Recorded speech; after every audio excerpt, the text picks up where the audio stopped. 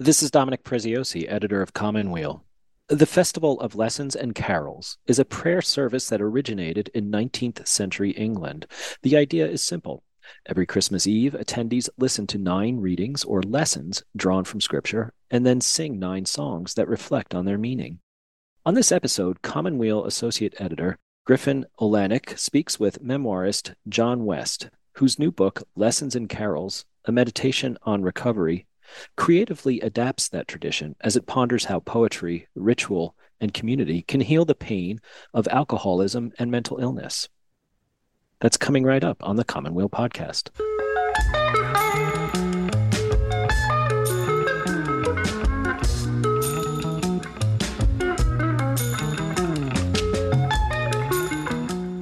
So, Griffin, it's good to have you here, although I think in the interests of being honest with our audience, you're not actually here in the office with me, but working, as they say, from home today.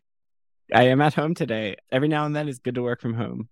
It is. And I'm also glad to know, though, that you did get to speak with John West, and it's a conversation that I've been looking forward to hearing. So maybe tell us a little bit about it. Sure. So let me say first that John's book is quirky. It's highly readable, but it's also really difficult to summarize in just a few words. John tells what seems like a simple story about his life: depression in high school, then in college, a struggle with alcoholism, and time spent in rehab. In his 20s, John bounced between different jobs in various cities like New York and Chicago before finding sobriety, getting married, and having a daughter. And later getting a job as a data journalist for the Wall Street Journal, where I should say he's part of a team that just won the Pulitzer Prize this year for reporting.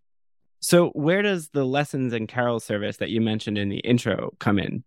It's something that John actually started doing in college and now hosts every year in his house. He hosts a Lesson and Carols service for his friends.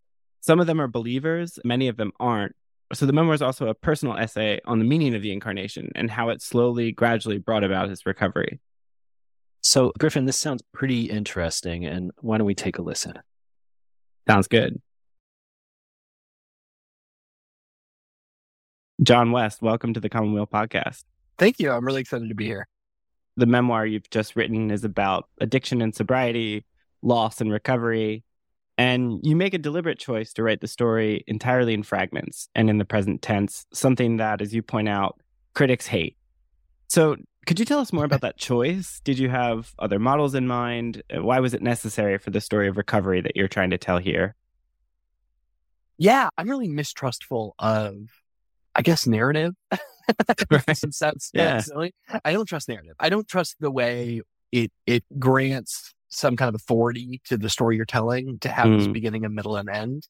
And so I wanted to, as much as possible, reflect the kind of malleable, plastic way that I feel like my life has unfolded and the way that I continually come across new and better ways of understanding my past. And I think that by putting in the present tense, by dislocating the reader in space and time, I'm hopefully kind of cueing them into the idea that, like, you know, don't read this as a redemption story, kind of a classic redemption story. Don't read this as a traditional recovery memoir. Read this differently. It was a challenge to write it that way, but I think it felt true to write it that way. And I also think that in the fragments are another dislocating element, the kind of idea of a fragment as being something that rubs up against its neighbors in some kind of interesting way, whether or not the neighbor is temporally proximate or not, is the point I was trying to get at with those fragments. You have this white space, this kind of silence, right? Because, you can't really write silence. And we're on a podcast right now and I can be quiet and there's silence. And that's great. We have that power.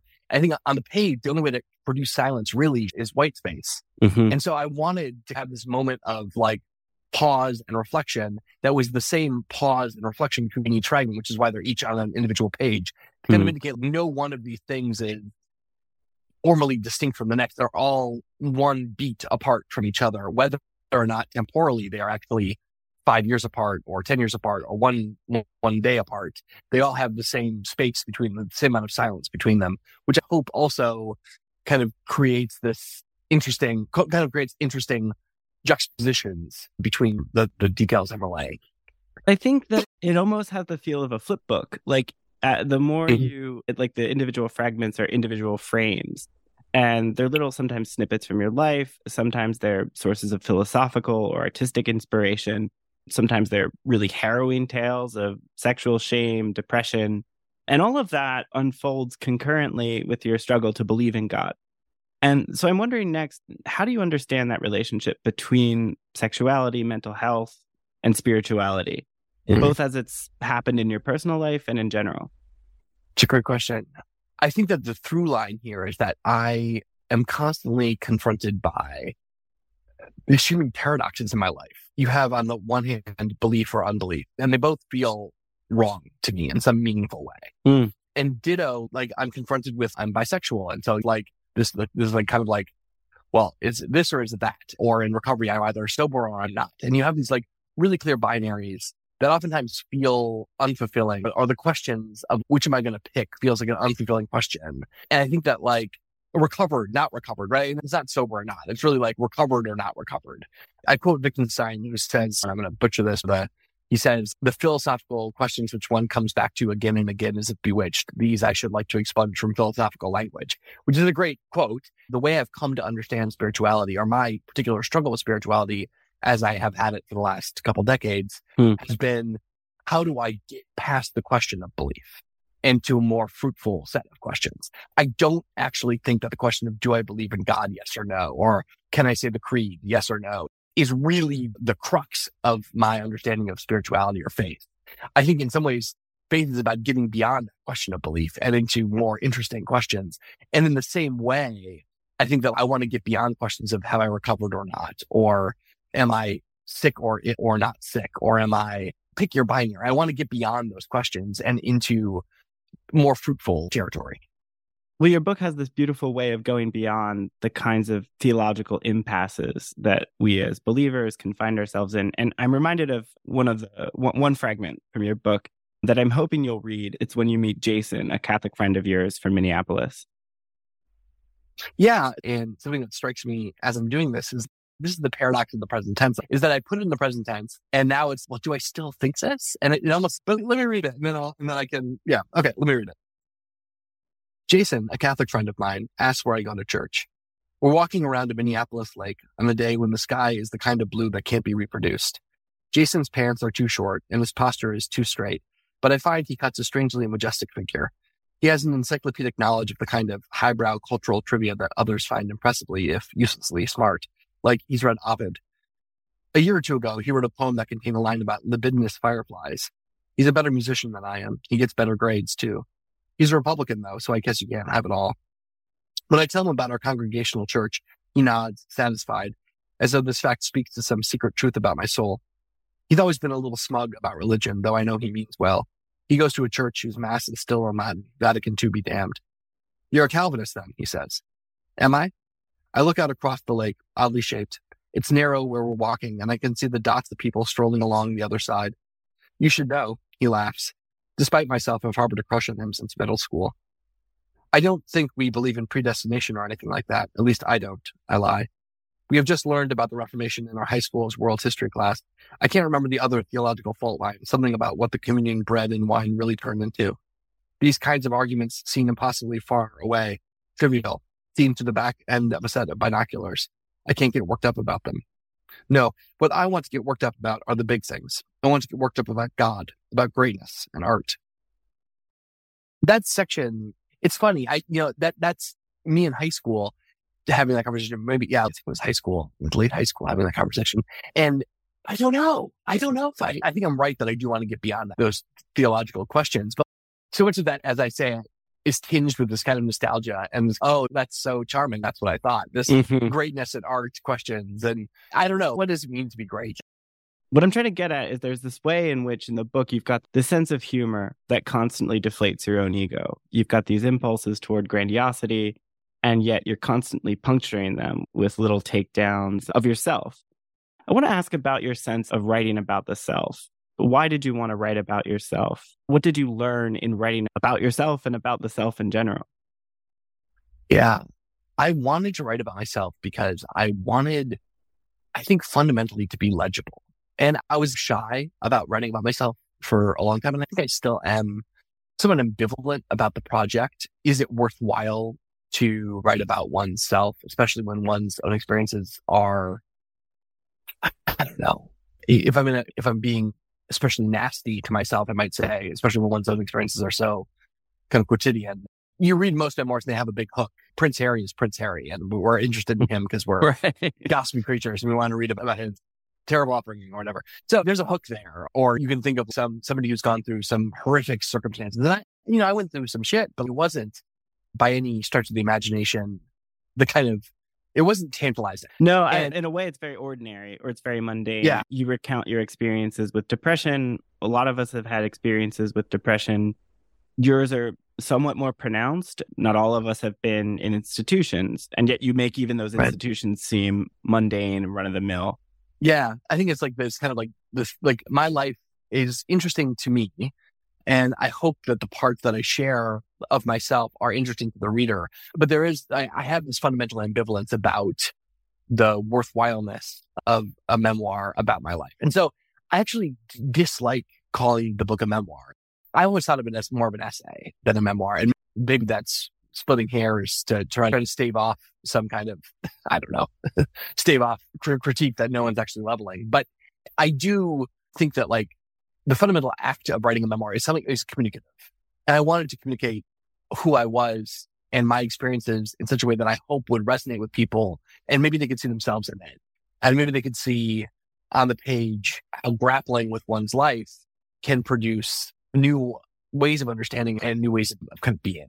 And that's the hope. And I don't know if it's always successful. I hope it is. But I do think that despite all my ambivalence about the project of describing my own life, I think like there is something fundamentally interesting in general about a self. Whether or not I am particularly interesting is maybe beside the point. Maybe this is another one of those terrible binaries that I want to get out of. Interesting, not interesting, whatever. But I think that communicating and making oneself legible is an important just part of being human.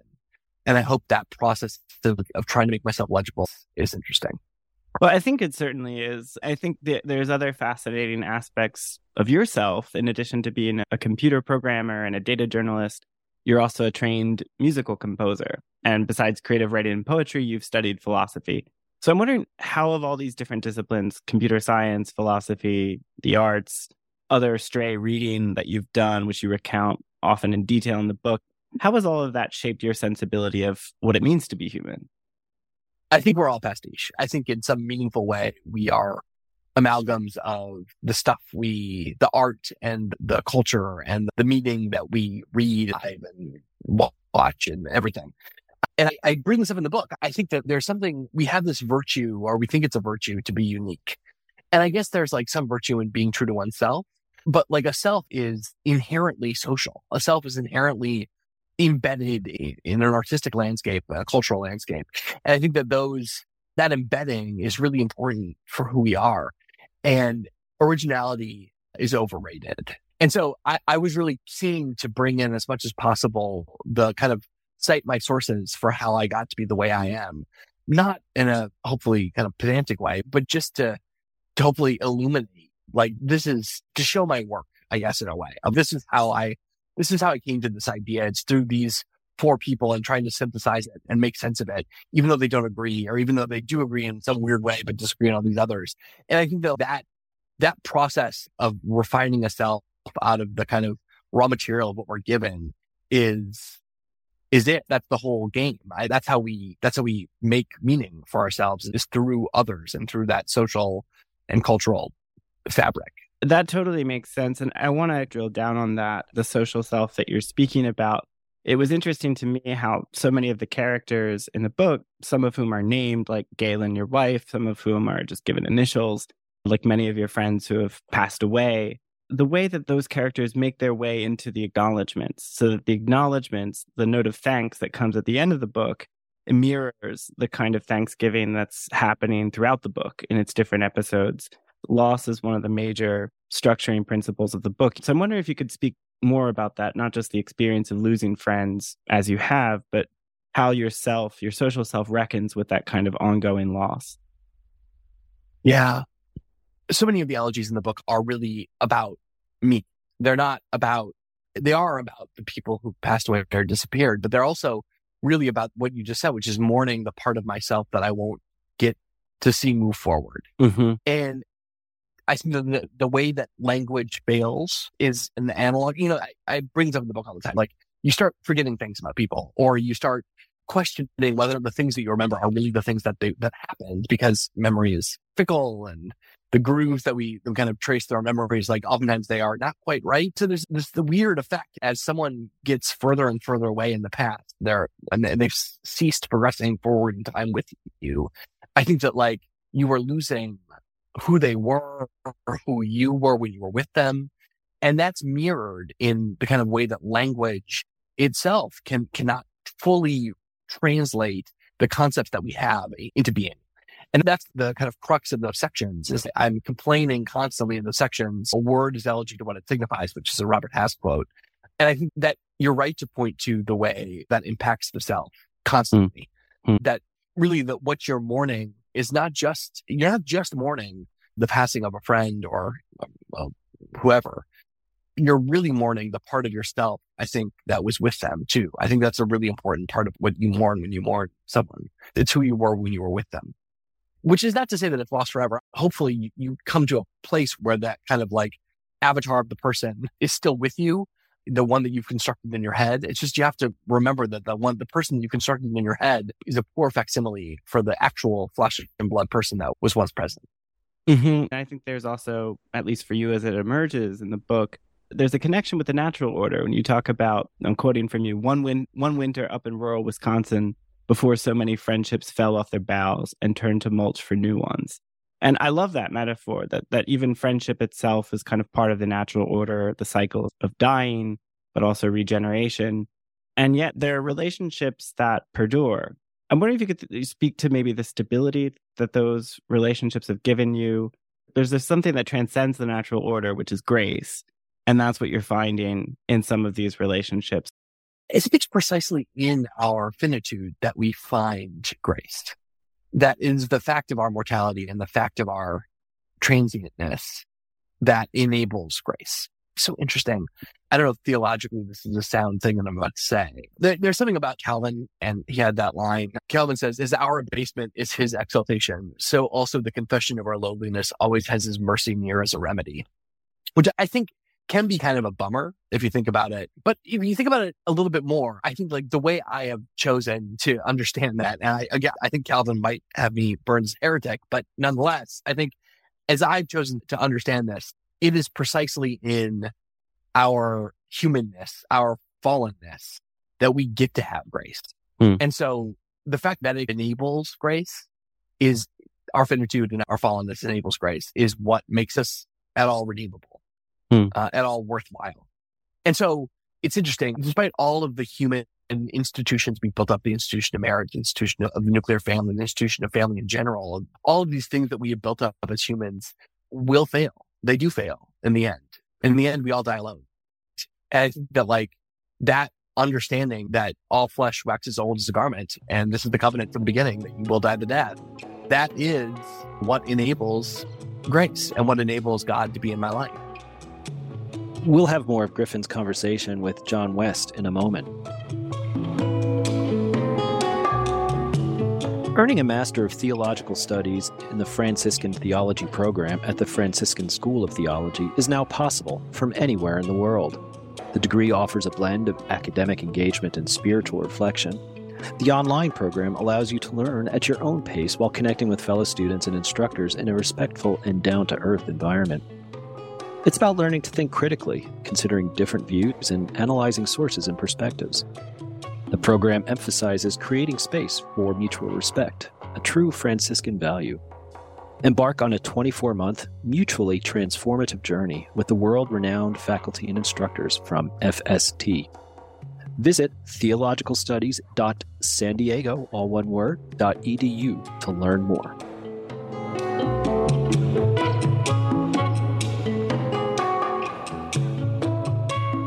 You write that for many in your circle, for instance, your college friends, you say, have mostly settled in major American cities and prestigious careers. They don't tend to think about things this way, that you calling yourself a Christian is seen as something strange by them. I want to ask you more about that. How have your friends who aren't Christian, received your Christianity? How do you speak across that difference? How has that difference enriched your life, and how has it enriched your writing? I wrote this book because of that. I think the way the book turned out was driven in large part by a desire to be legible to my friends. But not just my friends, people in that cohort. And that's not the only reason I wrote the book. I think the inverse is also true. I think I wrote the book to try to make this way of thinking about faith legible to more traditional believers. I think both are true. Those are two reasons why I wrote the book the way I did. And so I do feel weird. I feel like a fish out of water oftentimes, either in religious contexts where my theology is maybe inchoate or wrong or whatever it is, or in a more secular context where I do feel like I want to be bringing in the kind of more numinist quality of life into them. And I feel like that is sometimes frowned upon. And even within myself, like I have this coastal elite reaction to myself sometimes of, oh, I can't believe I believe that. I can't believe I think that. How gauche, to how utterly uncosmopolitan to have these feelings around God. And yet, I think that my friends have been incredibly wonderful about wanting to come on the journey with me. While they might not be believers, every year we do the lessons and carols, and every year people come, and every year we turn off the lights and hold up candles right after we sing Silent Night, and we say, "And the light shone in the darkness, and the darkness did not overcome it," and people get really moved. And I think that is it. Like, whether or not you are a believer or not, or call yourself a Christian or not, that feeling is exactly what I love about the Christian tradition. And that feeling is why I thirst to learn more and deepen my connection with God. And so that sharing that experience and having friends who are willing to come and let that experience be shared with them, I think is so lovely and so beautiful. And so I'm really grateful that, that they're willing to do that, even though I do oftentimes feel questions about, like, you really think that? Well, we get glimpses into your religious life and your religious practice today, but I'm wondering if you could say a little bit more about it. What does it look like? And you talk about, at a certain point, you're going to Quaker meetings. You were raised Congregationalist. I gather that there's a kind of heterodox nature to your religious practice, but I'm wondering if you could just say a little bit more about how that's unfolding for you today, and especially as you bring up your daughter. Yeah, I have a pretty active prayer life, and I think that's the primary vector for God to come into my daily life, is I pray every morning. And that feels good to me. And I have kind of set prayers that I do. I have an app, a Bible app that gives me a Bible reading, a Bible verse every day. And I try to reflect on that in journal form. And sometimes my reflection is, this makes no sense. And other times my reflection is, wow, this really moved me. And it runs the gamut there. But I do try to engage with some scripture, and I do try to engage in prayer every day. And then there's also, we don't go to Quaker meeting as much as I would like. It's hard with the young kid. Josie, she's pretty great about it. We went on Easter, and Galen and I took turns being with her kind of outside and let her play around a little bit while meeting was going on inside. We would each kind of half the meeting. And then in the last 10 minutes, we brought her inside, and she was very quiet and very still. And she kept going, shh, like that to herself, which is adorable. And everyone seemed to like it. So that's good. I think as she gets older, I'll be very curious to see. And I'm very curious to see, like, how she understands my faith and if she wants to take part in it or not. And I don't know. I'm not eager to put her necessarily into Sunday school. But at the same token, I think it's really useful to know about this stuff, maybe from a more religious studies and less theological perspective. And hopefully she'll come to it on her own if she finds that valuable. I know it's been valuable to me, but at points in my life, I would have never thought, looking back at the 13-year-old or 14-year-old reading Dawkins and thinking about how much cleverer I was than my religious friends, I don't know that I would have believed that I was going to be like this. So you're a practicing Christian, but you're also a practicing artist. And I'm wondering if you could speak to the connection between those two, between Christianity and the arts, the life of the Christian and the life of the artist. What similarities do you see? Yeah. You have an aesthetic mind, like you're a composer, you're also a believer. And I also wanted to ask about ritual, but I don't know how to get into that either. Well, the two are related, right? I think ritual and art are in some ways two sides of the same coin. I used to really be concerned, am I a real writer or not? This was before I was published much. Right. And I was like, well, am I a real writer? And I think the answer is, you're a real writer if you write. And the ritual of writing is what makes you a writer. In the same way that I think that the ritual of prayer or the ritual of attending services is what makes you a Christian, not a belief in a particular creed. And so I think it's the ritualistic aspects that actually drive the identity, not the other way around. And I would say that like one of the great gifts of music for me has been religious music. And I think about it often, like what a democratizing force, not in every way. So to be abundantly clear here, not in every way. And I'm speaking really narrowly here. Like what a democratizing force the church has been to give access to people to wonderful art. You go into a church and there's beautiful stained glass and someone's playing a cantata and it's beautiful and it's moving you into a new kind of way of thinking about the world. And you get access to that for free at a church. And how cool is that? And I know that like the church has all these problems. The church, I'm speaking really broadly here. The legacy of Christianity is not pure and not necessarily great. And depending on who you are, it can be really has been a really terrible legacy. But there are parts of the Christian experience that tying yourself into, I think, is really beautiful. One of those being the rituals around music and the rituals around art. So much art has been produced by believers because they believe. And I think that's a lovely thing. I don't really want to say that the artistic impulse is always spiritual, but I think it is. Like maybe I can say spiritual. Maybe I can get away with it if I say spiritual and not religious. Right? Sure.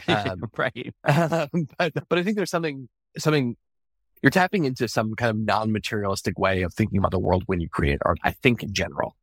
And that like non-materialism, that kind of anti-mundane way of thinking about the world is, I think, the thing, again, that distinguishes spiritual religious practice from the kind of spiritual religious practice that I'm interested in, at least, from the more secular base modes of thinking about the world.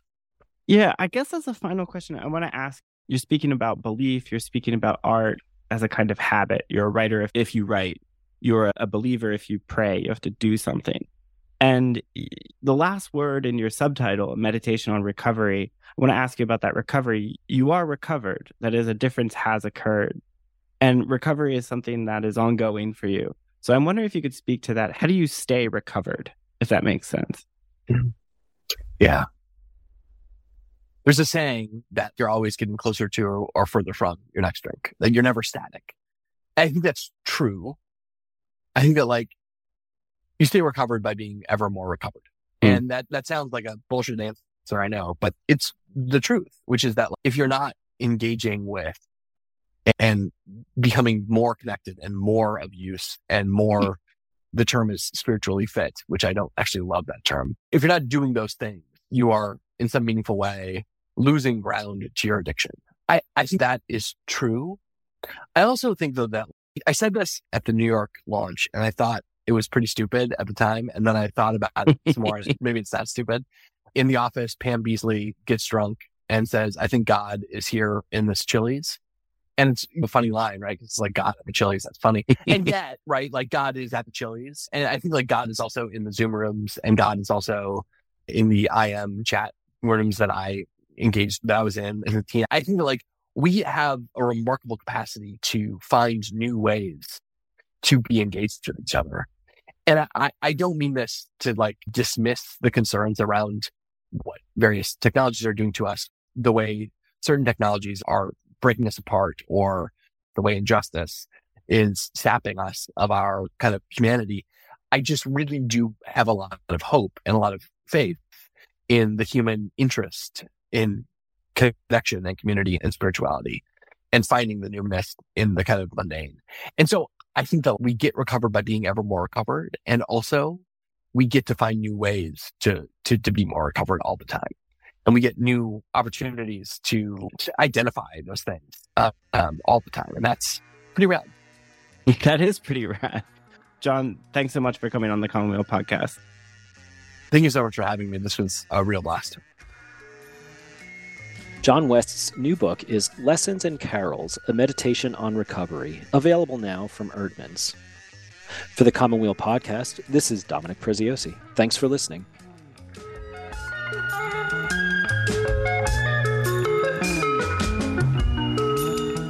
The Commonweal podcast is produced by assistant editor Griffin Olenek and the Commonweal staff in partnership with Sandberg Media. Wally Boudway composed the music, and David Dalt did the editing. For the Commonweal podcast, this is Dominic Preziosi.